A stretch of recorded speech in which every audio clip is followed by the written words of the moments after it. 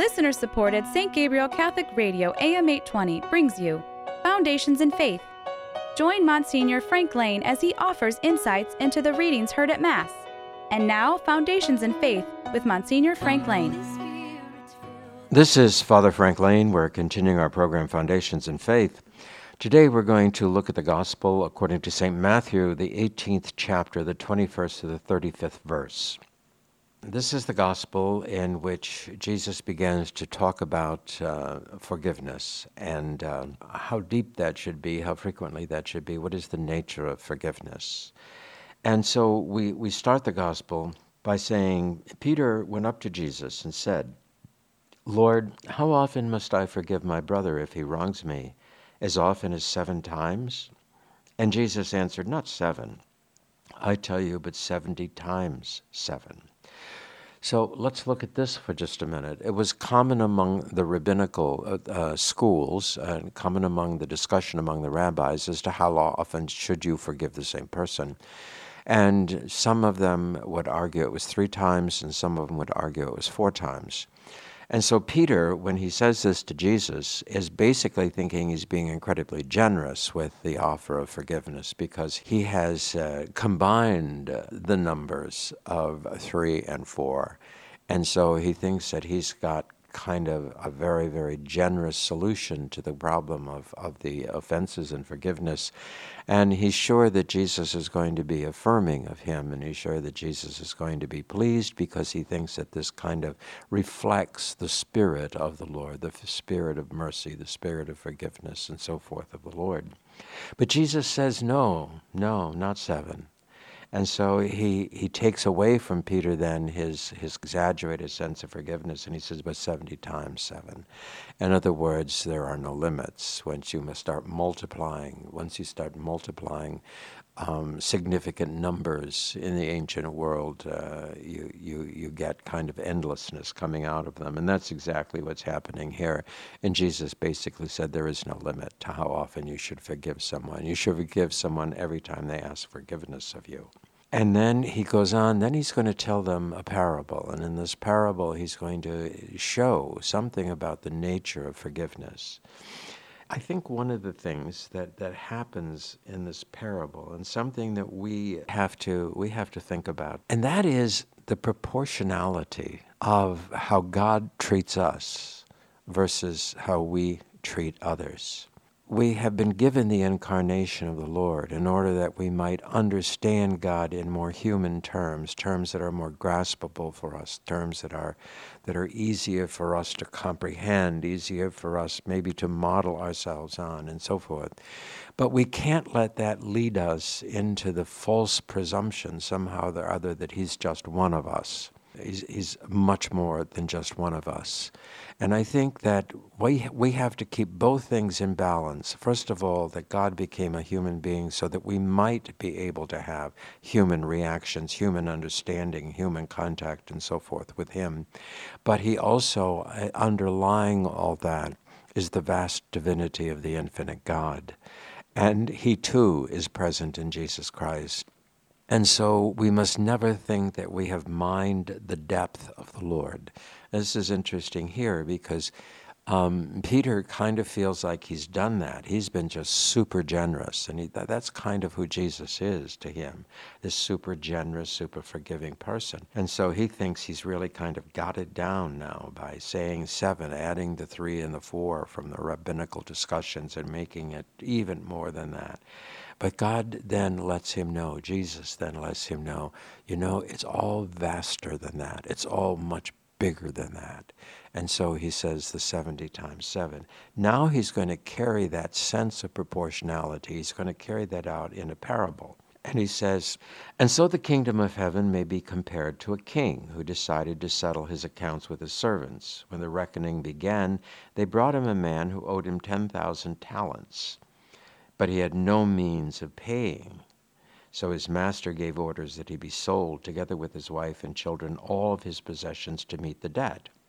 At this, the servant threw himself at his master's feet. Give me time, he said, and I will pay the whole sum. And the servant's master felt so sorry for him that he let him go and canceled the debt. This is the first part of it. First of all, we want to talk about proportionality. 10,000, 10,000 talents. If you take 10,000 talents and you transpose, if you look it up, you transpose it into contemporary American dollars, it comes up to $3 billion. So the debt is unmanageable. It's huge. No individual person would find it within their realm probably to pay off a $3 billion debt, which is Jesus' point. Because the king, who is, of course, the representative, who is the Lord, who is God, has forgiven an insurmountable debt, a debt that is not possible for us to ever pay back. For we can never pay back the Lord for his goodness to us, for his sacrifice for us, for his love for us, for what he has done for us. It's not possible. He created us. He came down in human form and suffered and died for us. You know, how do you repay that debt? How do you do that? It's the debt that in some ways, you know, you owe your parents plus times a billion. It's incomprehensible to us. But Jesus says the Master forgives it. He just forgives it, as he has forgiven us. He's forgiven us millennia of sinfulness. He has not destroyed humanity. He has, in fact, you know, performs for us wonderful miracles of acceptance, of healing, of love, of all these kinds of things. But then then his parable, he's going to turn around. And as he turns around in this parable, then what he's going to do is he's going to show how much we don't appreciate what he did for us. And so he said, and he felt sorry for him, and he let him go, and he canceled his debt. Now, as this servant went out, he happened to meet a fellow servant who owed him 100 denarii. You go and you look that up, calculate 100 denarii, it's $5.41. So what we have is $5.41 versus $3 billion in the debt, okay? And the fellow servant then fell at his feet and implored him, saying, "Give me time, and I will repay you." But the other would not agree. On the contrary, he had him thrown into prison till he should pay the debt. So here it is. He has been forgiven a $3 billion debt. He turns around to someone who owes him $5 who can't pay it, and he throws him in prison for it. Now, in this, we're supposed to see ourselves, you know. We're supposed to see how many people in our lives have we not forgiven. We're going to talk about the nature of forgiveness next, but how many people do we know, do we realize that we truly, honestly haven't forgiven? And he said, no. He said his fellow servants were deeply distressed when they saw what had happened. And they went to their master, and they told the whole affair to him. And then the master sent for him. He said, "You wicked servant, I canceled all that debt of yours when you appealed to me. Were you not bound then to have pity on your fellow servant, just as I had pity on you?" He's speaking directly to you and to me. What he has done for us is so overwhelming. How dare we ever be petty toward another? How dare we ever hold anything against another when we ourselves have been given so much and had so much done for us? So in this parable, we see the playing out, and what we see is the total, enormous, infinite benevolence of God, taking away from us everything that would cost us the kingdom of heaven, taking away from us everything that would cause us to be cast into the outer darkness. And then he says, but look at yourselves. Look at how you turn around. You go back out and you face your own kind, and you have no mercy and no forgiveness and no compassion. And I think there's a couple of things that we want to look at here. What is the nature of forgiveness, and what is the extent of that forgiveness in the whole, not only personally, but in the whole social order? And in his anger then, the master handed him over to the torturers until he should pay all his debt. That is how my heavenly Father will deal with you, unless each of you forgive your brothers from your heart. Jesus is saying to us, if you want the mercy of God, that's great, but you better show it yourselves. So, what is this forgiveness that we talk about? What is it? You know, too often I think we think of forgiveness as kind of an act of the will. You know, we close our eyes, squint our eyes, we grit our teeth. Yeah, I will forgive that person. And yet we don't forgive. That still is in our craw. That still kind of gnaws away at us, especially if it's a friend that has turned on us, especially if it's someone in our family who have turned on us, especially if it's someone close to us or someone whom we trusted or someone whom we felt. And then the wound comes and we say to ourselves, I want nothing to do with them. I'm finished with them. It's over. I will forgive them because the Lord tells me to, but I will never forget. Well, that's not forgiveness. That's kind of make-believe.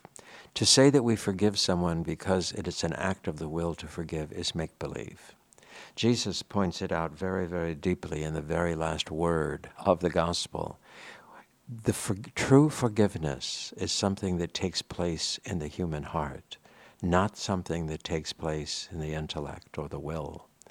It is, in a sense, coming to understand more deeply the humanity of the other person, the flaws, the weaknesses that they might have, the fact that there was probably in the wound that they inflicted, probably there was a sense in some ways in their own minds of justification. They weren't doing it out of pure malice. They weren't doing it because they hate you. They weren't doing it usually because they wanted to harm you. That's the deepest wound. It's the wound that comes from the ones that we love. We suffer wounds from outside of ourselves. We suffer wounds from those who would physically harm us. We suffer wounds from those who maybe cause difficulties for us in our employment world, in our social world. We find those people who harm us in so many other ways, who lie to us. We find, for instance, ideological people who lie to us, who try to distort the truth, try to distort reality, and try to seduce us into a darkness of this whole human spirit, into a darkness of the human soul. We find all of that in the world. And all of that, somehow or other, we must come to say, but how much has God forgiven me? And I am not able in some way, not only to forgive these people from the depths of my heart, but to actually pray for their conversion. Because the lack of forgiveness in our hearts, the lack of understanding in our hearts, is the seedbed of hatred. And hatred is the seedbed of darkness of spirit and darkness of soul. You know, that hatred is easily manipulated. It's easily manipulated because we do know people who do truly evil things. We know people who do truly bad things. But we also know, for instance, that there is kind of a sense, even a great sociological, great global sense of, you can't have wars if you don't have hatred. You can't do it. You can't raise your rifle and shoot another human being if you don't hate them, if you don't hate what they stand for. You can't really inflict kind of physical harm on people who you see as children of God, sinful children of God, but those who must be forgiven and those who must be prayed for their conversion. So that the disruption, the disorderliness within human society is caused by an ignoring Jesus' admonition in this very gospel. Forgive from your heart. And we can't do that if we don't see the other person as a human person, as a child of God, whom God loves and whom God has forgiven for much of what they have done. And we don't understand what's in their minds, what's in their hearts, what's in their experience. There are some heroic signs of people who have forgiven untold disasters against them personally in their lives or those whom they love. And this becomes a model for us, and we're all amazed that someone can do it. On the other hand, we realize or should realize that that's exactly what's asked of us. Remember the proportion between $3 billion and $5, and we'll see the proportionality between the benevolence of God and our own benevolence. Shouldn't we strive, to raise the price a little bit in our own lives? Shouldn't we be willing to step beyond the pettiness of our hatreds? Even though the world is always racked with war, you find that horrible genocide that took place in Rwanda so many years ago. I think the woman Immaculée, I can't remember her last name, who speaks about the horrors of that. And yet she is a devotee of forgiveness and of reconciliation with God and of the wonder and the beauty of God's mercy and His goodness.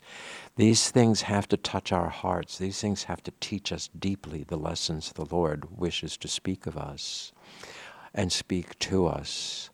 We have the tendency, we desire to demonize.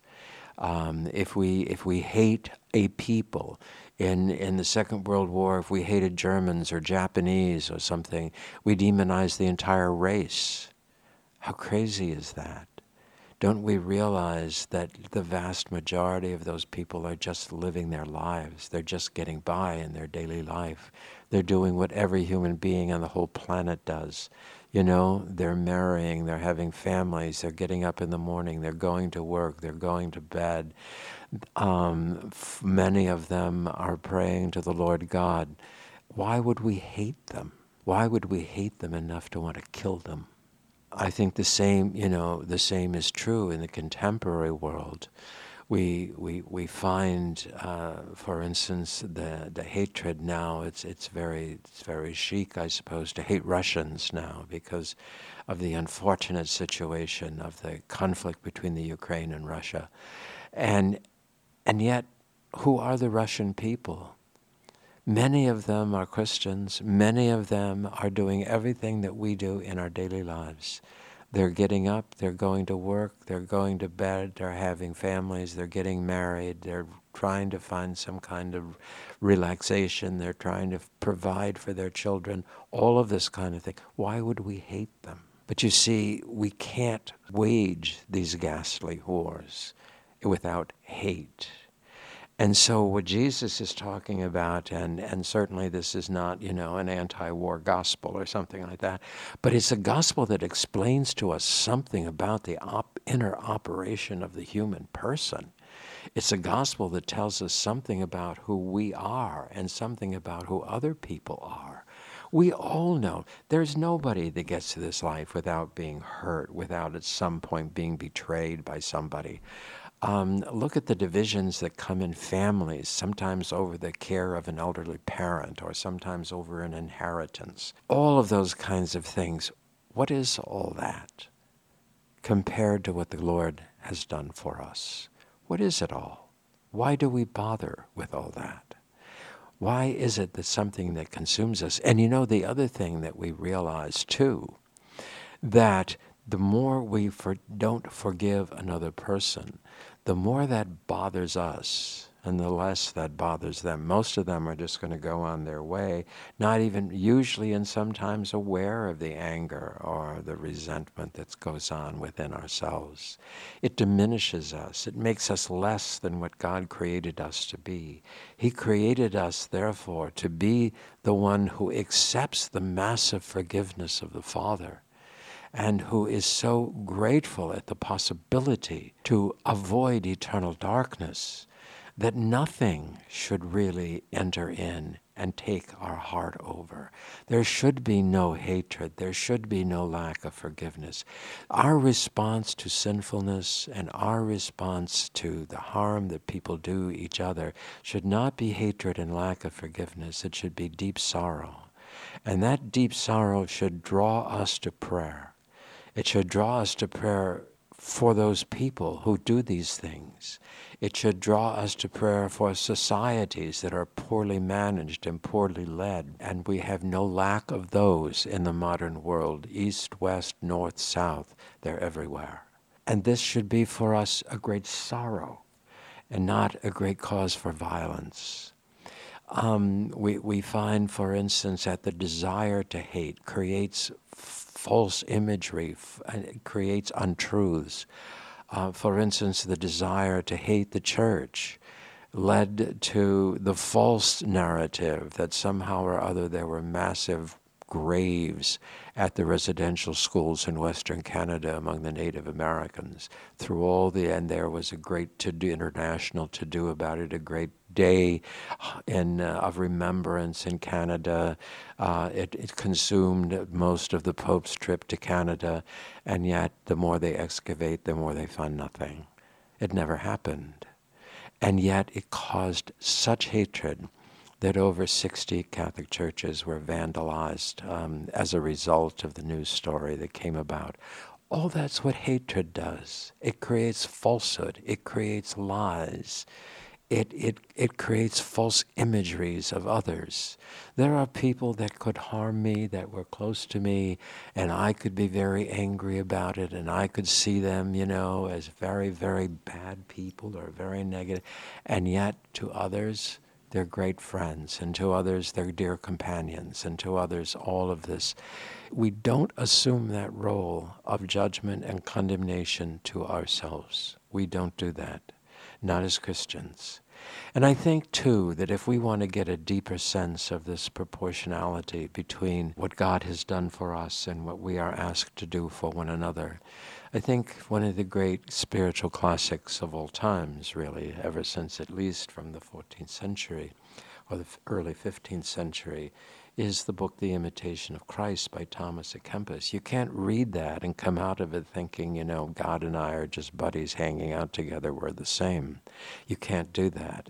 It's a book that really does kind of emphasize for us the tremendous disparity between who God is and who I am. It's not that we don't participate in his being or his activity. It's not that that's not part of our being human. But we are minusculely so in comparison with the divinity. And so we have to get that sense and let that sense form our hearts so that we stand in awe. I recall one time I was telling a priest friend of mine about someone who was saying that they experienced encounters with the Lord all the time. And I said, I'm not sure exactly sometimes how to deal with that. And he said, I use one criteria. I said, what's that? And he said, do they experience awe? And I thought, all right, there it is. That whole sense, that whole discrepancy between the vastness of God and the smallness of myself. I should be always in awe of God. It's what is known oftentimes in the scriptures as fear of the Lord. It doesn't mean terror of the Lord. It means awe of the Lord. And that every time we think of God and every time we encounter the Lord, even sacramentally, there should be kind of this sense within ourselves. If we had this sense within ourselves of awe, of the vastness and the wonder of God, we wouldn't even ask the question about who should I forgive or who should I not forgive. We should be willing to forgive everybody, everything, compared what God has done for us and for me personally in my life, you in your lives.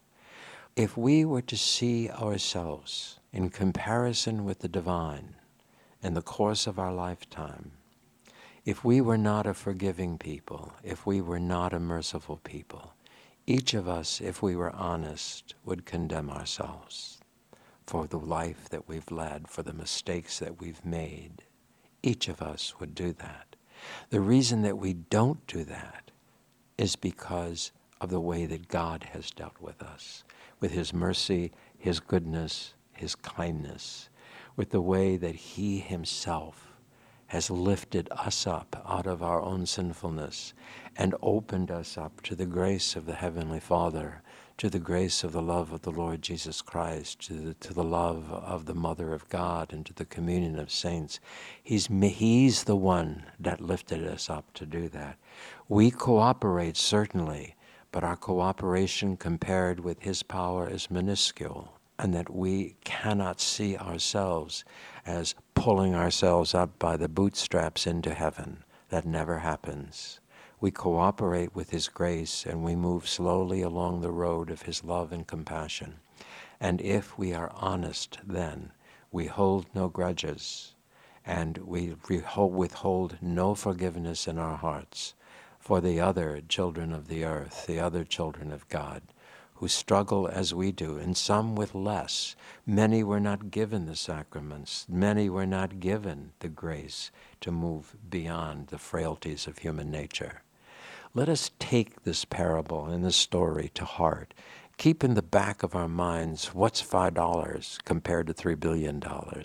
What's what we do for another compared with what God did for us?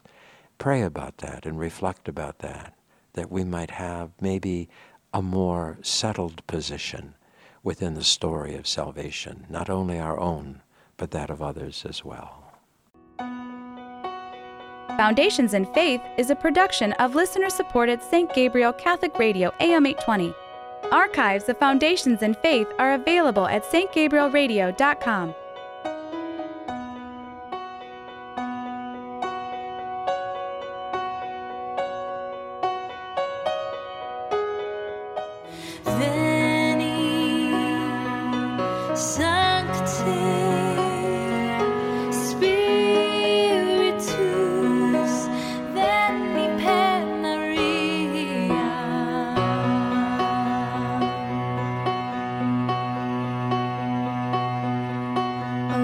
Who by the light of the Holy Spirit did instruct the hearts of your faith.